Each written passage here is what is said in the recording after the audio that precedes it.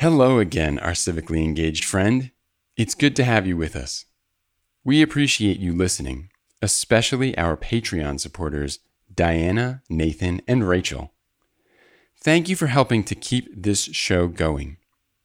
Having people who believe in democracy and are willing to spend 30 minutes educating themselves every week means a lot right now. But are you wondering what you could do to expand your engagement? Join the Future Hindsight Civics Club. Go visit patreon.com/futurehindsight to sign up today.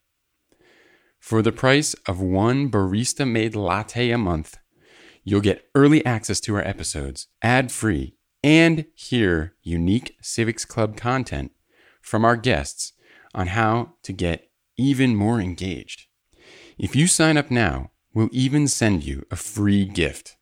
Go to patreon.com/futurehindsight right now and join the Civics Club. Now's the time. November is coming.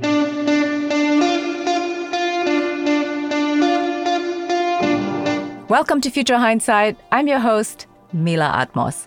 Each week, I speak with citizen changemakers who spark civic engagement in our society. Our guest today is Drew Kromer.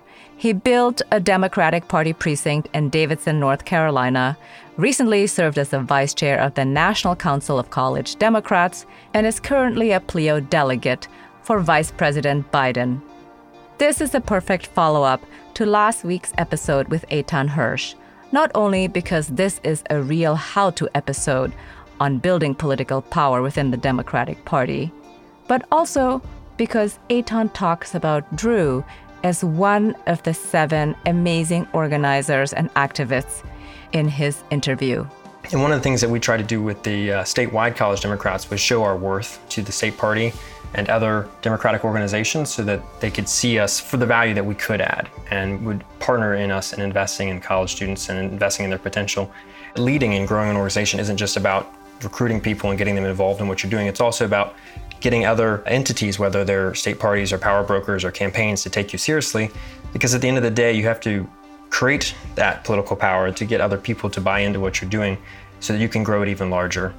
We discussed the long-term value in investing in young people and grooming them to succeed within a party system, the relatively low barrier to building political power, and the enduring benefits of simply showing up. Let's listen in. Thank you for joining us. Thanks for having me. You recently finished your term as a vice chair of the National Council of College Democrats. How did you get into politics in college? I saw college Democrats as an opportunity to go beyond what it had previously been, envisioned for. So I eventually became involved in my chapter at my school after a few months at Davidson. And that led me to get involved at the state level within the College Democrats at North Carolina and get involved in kind of helping other chapters do some of the things that my chapter had been successful in accomplishing. For example, helping the state party realize the potential that the College Democrats had to help out campaigns that were in their area, support candidates or issues, educate people within the party about what college students had to offer. Because I think historically, students are coming and going every 4 years. And for people within the party, that wasn't a constituency that was necessarily worth investing in long term. If you can't have a volunteer work for you consistently for several years, it might not be worth investing in them and recruiting them and getting them active, particularly if they're going to leave the state and go, to a different home after they graduate. And one of the things that we try to do with the statewide college Democrats was show our worth to the state party and other Democratic organizations so that they could see us for the value that we could add and would partner in us in investing in college students and investing in their potential. Leading and growing an organization isn't just about recruiting people and getting them involved in what you're doing. It's also about getting other entities, whether they're state parties or power brokers or campaigns, to take you seriously. Because at the end of the day, you have to create that political power to get other people to buy into what you're doing so that you can grow it even larger. I think that there's a pattern there of younger people not necessarily being seen as assets that can give a whole lot to the greater political efforts that are being done across the country. I want to ask you how you first became involved with college Democrats at Davidson specifically, and how you then tied in the local community. So essentially, I started a local town precinct. It was a model that existed. I found it in the rules of our state party that there are 2,704 precincts across the state of North Carolina, and our precinct was unorganized. It didn't exist. In political organizing language, an unorganized precinct is essentially a polling location that doesn't have an active party presence. And our precinct wasn't officially recognized as being organized. So all it took was getting 5 people together who were Democrats registered in that precinct, get 5 of them together at a meeting anywhere you want, and elect a chair and a vice chair and a treasurer/secretary, and then have 2 committee members, as they call them. And you now have an organized precinct. And as soon as you have an organized precinct, your chair and vice chair immediately become members of what we call the CEC, or the County Executive Committee, which then allows you to vote on who represents the county at the state level. And then once you're a representative from the county to the state level, you can now become a representative from the state level to the national level, which we would call a DNC member. I think a lot of people will be familiar with a superdelegate to the National Convention. Well, many of the superdelegates are those representatives from the state levels. And for us, we were able to use that system that was already there, that foundational element to the grassroots system by which to justify our existence within the town, but also get a voice at the state and county level, and also get access to resources like the Democratic voting databases, which is called Vote Builder. As soon as you get access to some of those tools, you can very quickly identify who the Democrats are in your community. For us, we were able to figure out which thousands of people within the town were Democrats, Republicans, or unaffiliated, who had a higher propensity to vote, who had a lower propensity to vote, but maybe they vote every 2 years for the presidential or congressional races, but they don't vote in your local town election. Well, that's a voter that we can probably convince pretty easily that they should also vote in their town election, because they already vote every 2 years. So once you identify some of those people and you can see some of the trends in their voting history, it's a lot easier for us to take that data and be armed to go out to those doors. So now when our volunteers are canvassing a community, a neighborhood, they know whose door they're showing up at. They know the name, they know how long that person's been voting, and they know that person's party affiliation. Thank you for explaining it so thoroughly. I'm gobsmacked how, in fact, it is relatively straightforward. But the average person doesn't do what you do, which is to look at the rules. What prompted you to do that? I am now about to begin my 2nd year of law school at UNC Chapel Hill. So I think I might have already had a little bit of propensity for enjoying reading the rules and understanding them. But I will say the document's 30 or 40 pages long. It's all of 2 pages that discuss what it takes to be a precinct. If you read those 2 pages, that's everything you need to know. And the vast majority of people who even organize precincts haven't even read the thing. I think for a lot of people, the barrier is usually within themselves. They might not think that they have the ability to do it, or they're afraid of failure, or any one of those things that causes them to not take the step of starting something. Or maybe they just don't know it exists. And that's a problem that we're hopefully going to resolve by getting the message out there and encouraging others to do something similar. Well, I hope that you really spread the word far and wide. So I have a question about the precinct. Was there also a local precinct that was not part of Davidson College in the town that was maybe competing with you? Or did you join forces and build something bigger and newer?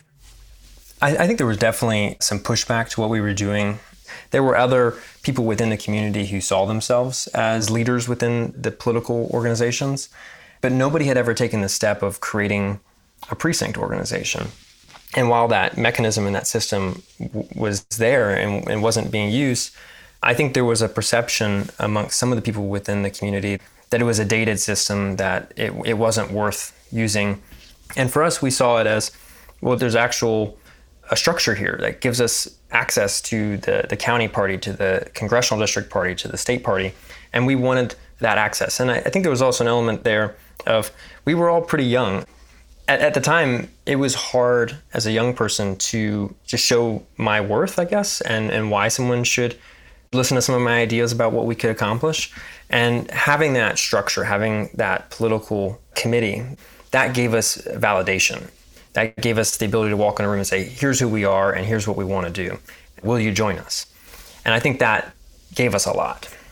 So I think the competition definitely heated up as soon as our organization began to develop some actual political power within the community. When we started to have a noticeable impact on local political elections, I think there's just a natural hostility that is developed within people who might be doing something similar within your community. There's a tendency for people to have a zero-sum game mentality about it, thinking, oh, well, if they're organizing, if they're accomplishing something, then that somehow takes away from my organizing and my accomplishing, as if we can't all be successful.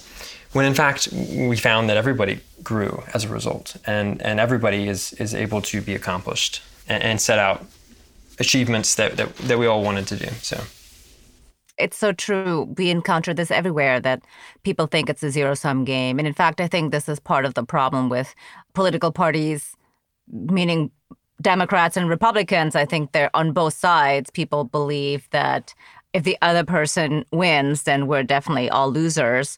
But this doesn't mean that at all. Like, I think the pie just couldn't get bigger, and we're thinking about it all the wrong ways. But I have a question about the things that you wanted to achieve. What was really the goal of knocking on doors? What did you envision in the short term? We kind of saw ourselves being the precinct that was the majority of the town, having a role not only in the elections that we talk about in the newspapers and on social media, but we also had an opportunity, since we became the de facto political organization for our town, we wanted to have a say in our town election as well.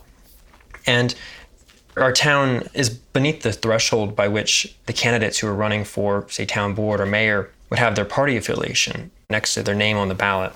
And for us, that introduced a really unique situation where we could go look up someone's party affiliation on the state databases or in our vote builder system. If we didn't know them personally and couldn't just ask them what their party affiliation was, we could go look it up. And so we had a unique opportunity to try and create some political change within our community long before we got to the next election, where we would actually have people on the ballot who, identified with their party affiliation. A lot of politics starts at the local level, and it flows up to the national level. And I think a lot of people might not recognize at the outset the importance of the local elected officials and the local government that they have. They don't tend to get as much press coverage, particularly in a town like Davidson, where we had just lost our newspaper a few years before and didn't really have a good way for people to be informed about what was going on within the community. And the problem with that is that everything flows up. So the Republicans in North Carolina have been very successful for a very, very long time at finding a candidate that they want to field in an election down the road and getting them to go run for local town boards, town commissioner seats. And then in that position, they immediately get validated to go run for higher office. So the Republicans did a great job in North Carolina of creating these springboards, these positions where they could prepare the successor to whomever it was in a seat a level above who was eventually going to move up. And a great example is what happened in Davidson. There's a guy named Tom Tillis, who is now the U.S. Senator from North Carolina, who I'm sure many people are familiar with. He was a town commissioner in the town of Cornelius, which is right next to Davidson. And he was there for a couple of years, and then he became a state house representative. And he was there for a couple of years, and from that state house position, he was able to jump all the way up to the United States Senate. And there was always someone who was in the pipe right behind him. They have a pipeline of people, and they stage them in the local levels, and they work their way up. And when we started to see this pattern, we immediately saw the genius behind it.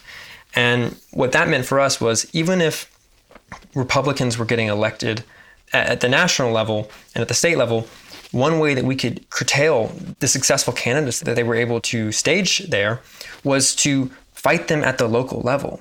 If you can prevent the next Tom Tillis from getting to the United States Senate by winning an extra 20 votes in a town election that's going to be decided by 500 people, then you can block that person from having the validity that elected position in that town is going to give them to run for the next level.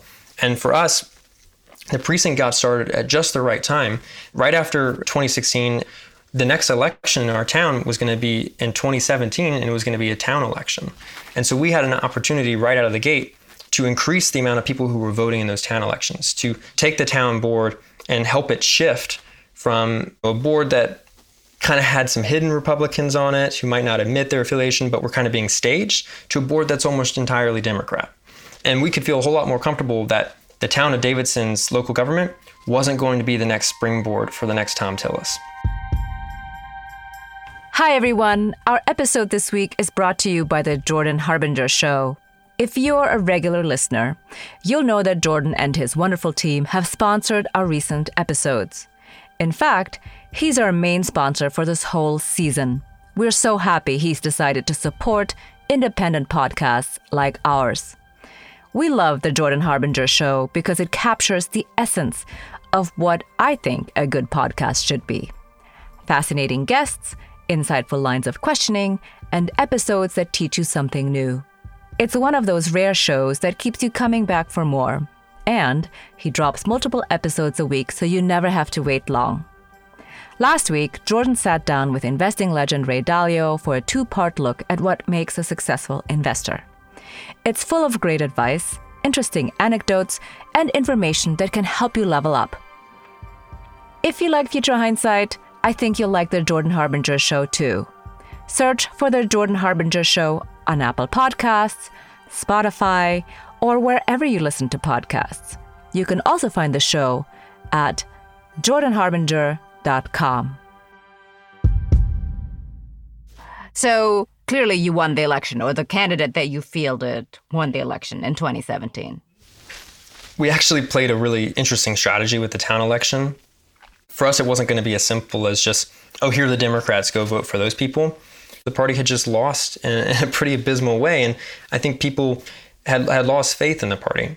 And so what we wanted to do was reach out to people beyond the activist type. We wanted the people who maybe weren't as motivated previously to go out and get involved, but who saw our group as a group of people who were level-headed and were going to work for the issues that they cared about.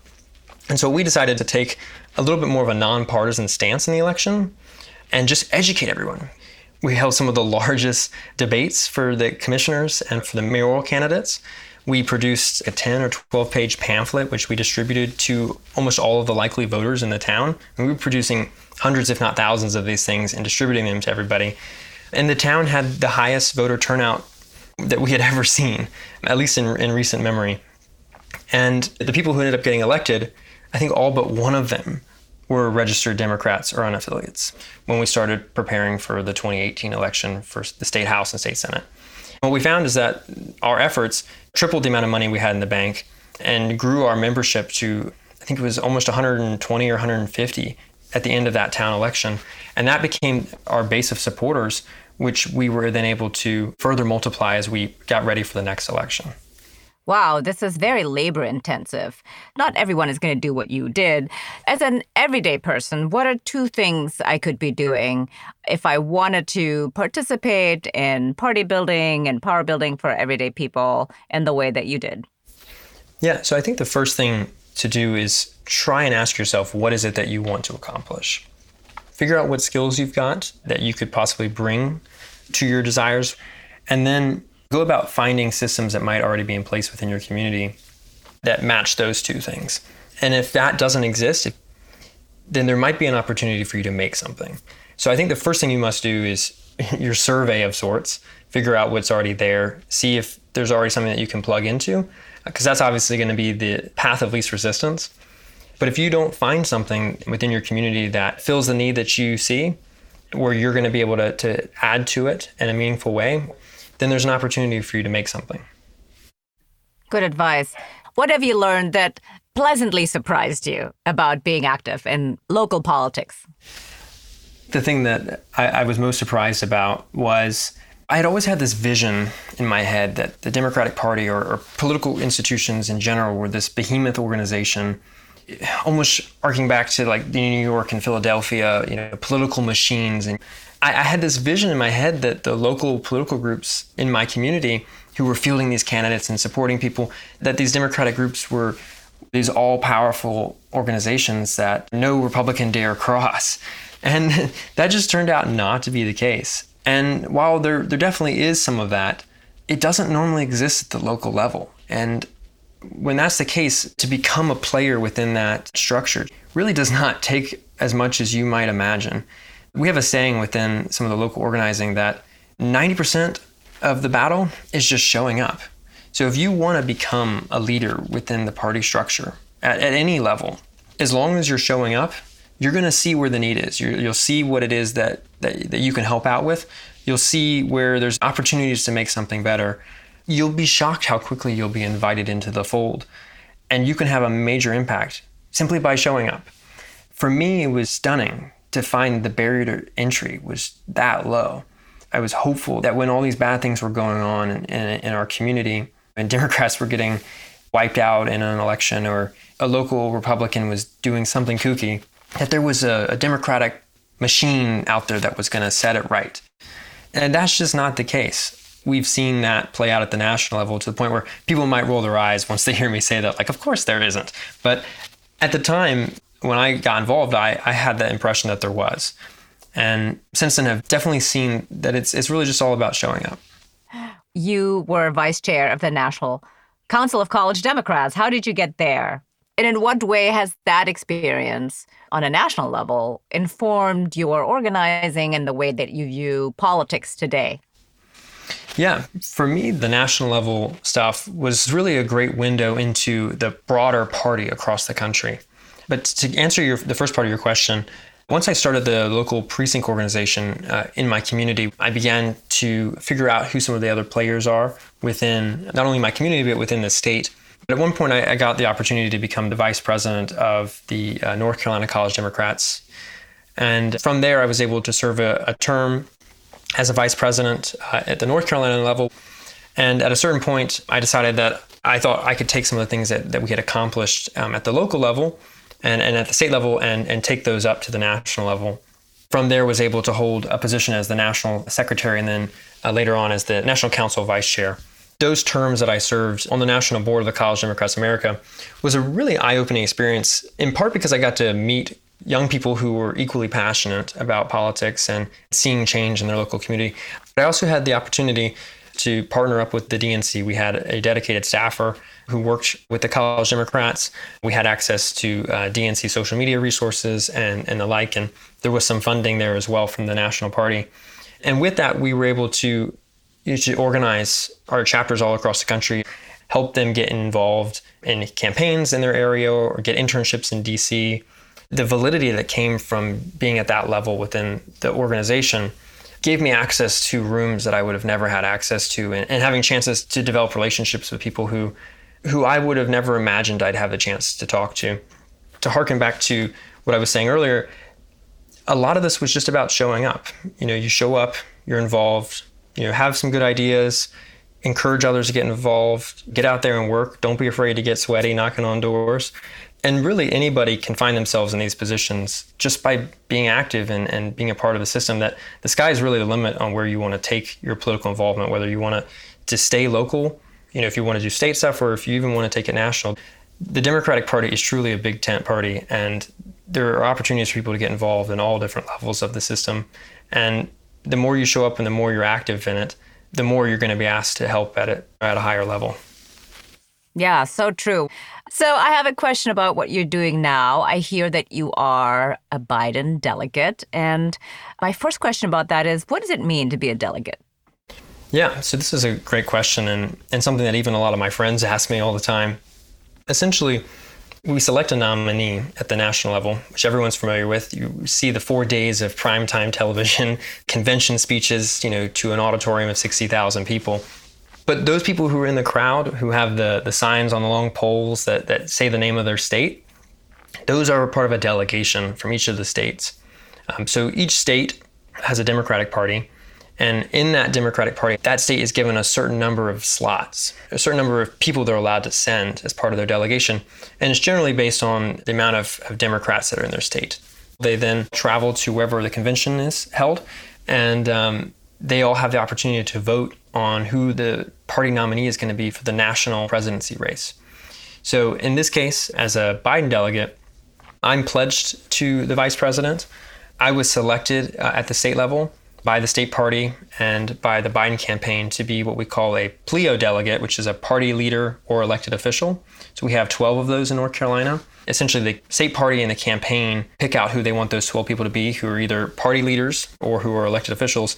And then at our state convention, all the delegates come together and vote to approve the people who have been nominated by the campaigns and by the state party, then sent off to the DNC as the list of voting people from North Carolina. And we then represent the interest of the North Carolinians who cast their ballots. And as I said earlier, I'm a Biden delegate, so I represent the portion of people in North Carolina who voted for Vice President Biden. And then there are also people who represent the portion of North Carolinians who voted for Senator Sanders.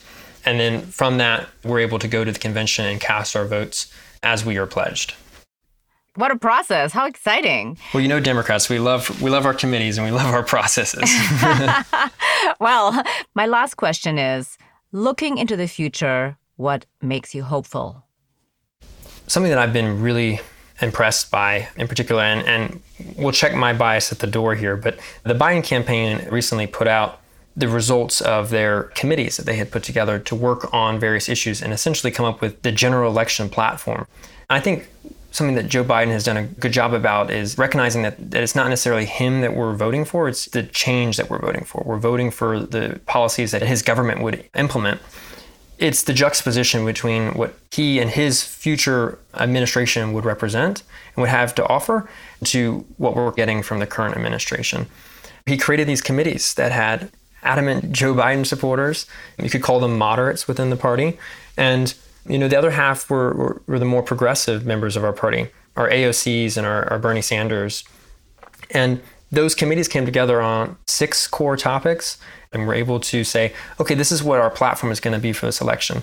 And I think they were able to look at it from a lens of, okay, what is actually possible? What can we accomplish now? What can we run on that we think we can actually implement if Joe Biden is elected?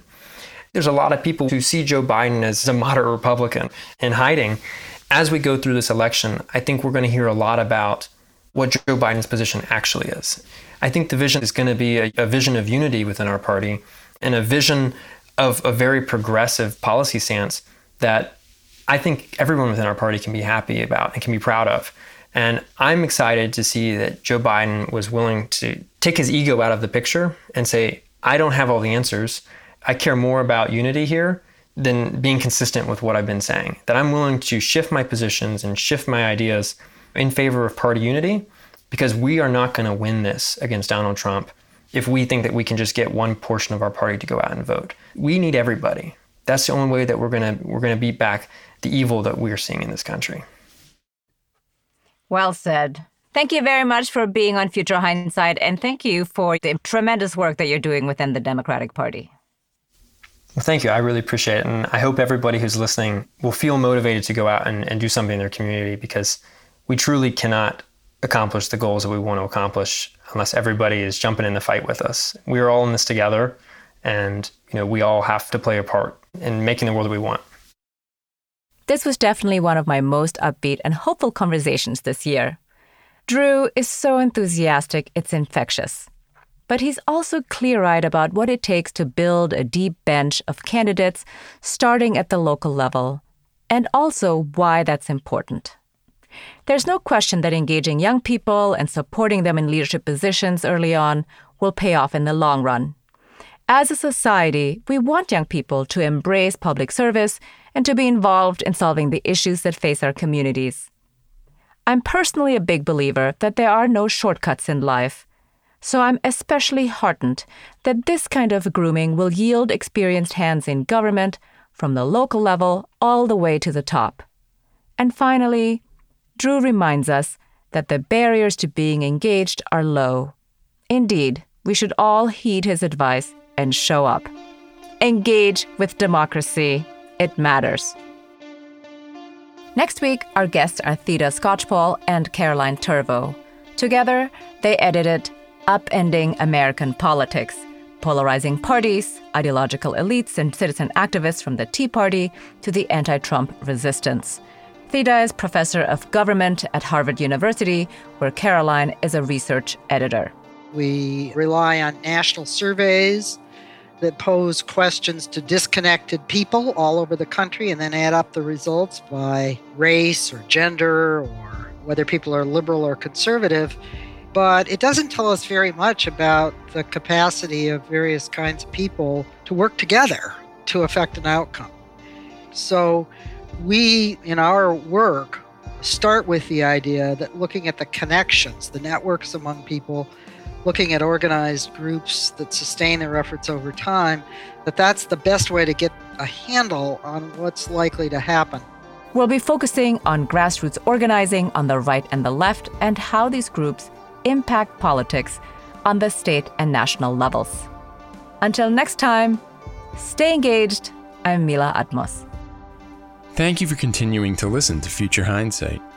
Our executive producer is Mila Atmos, the audio producer is Peter Fedak, and our associate producers are Miriam Zumbul and Brooke Sayan.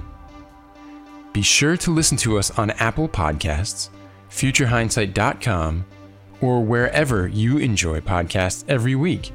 Please join our Civics Club at patreon.com/Future Hindsight to be a part of the conversation.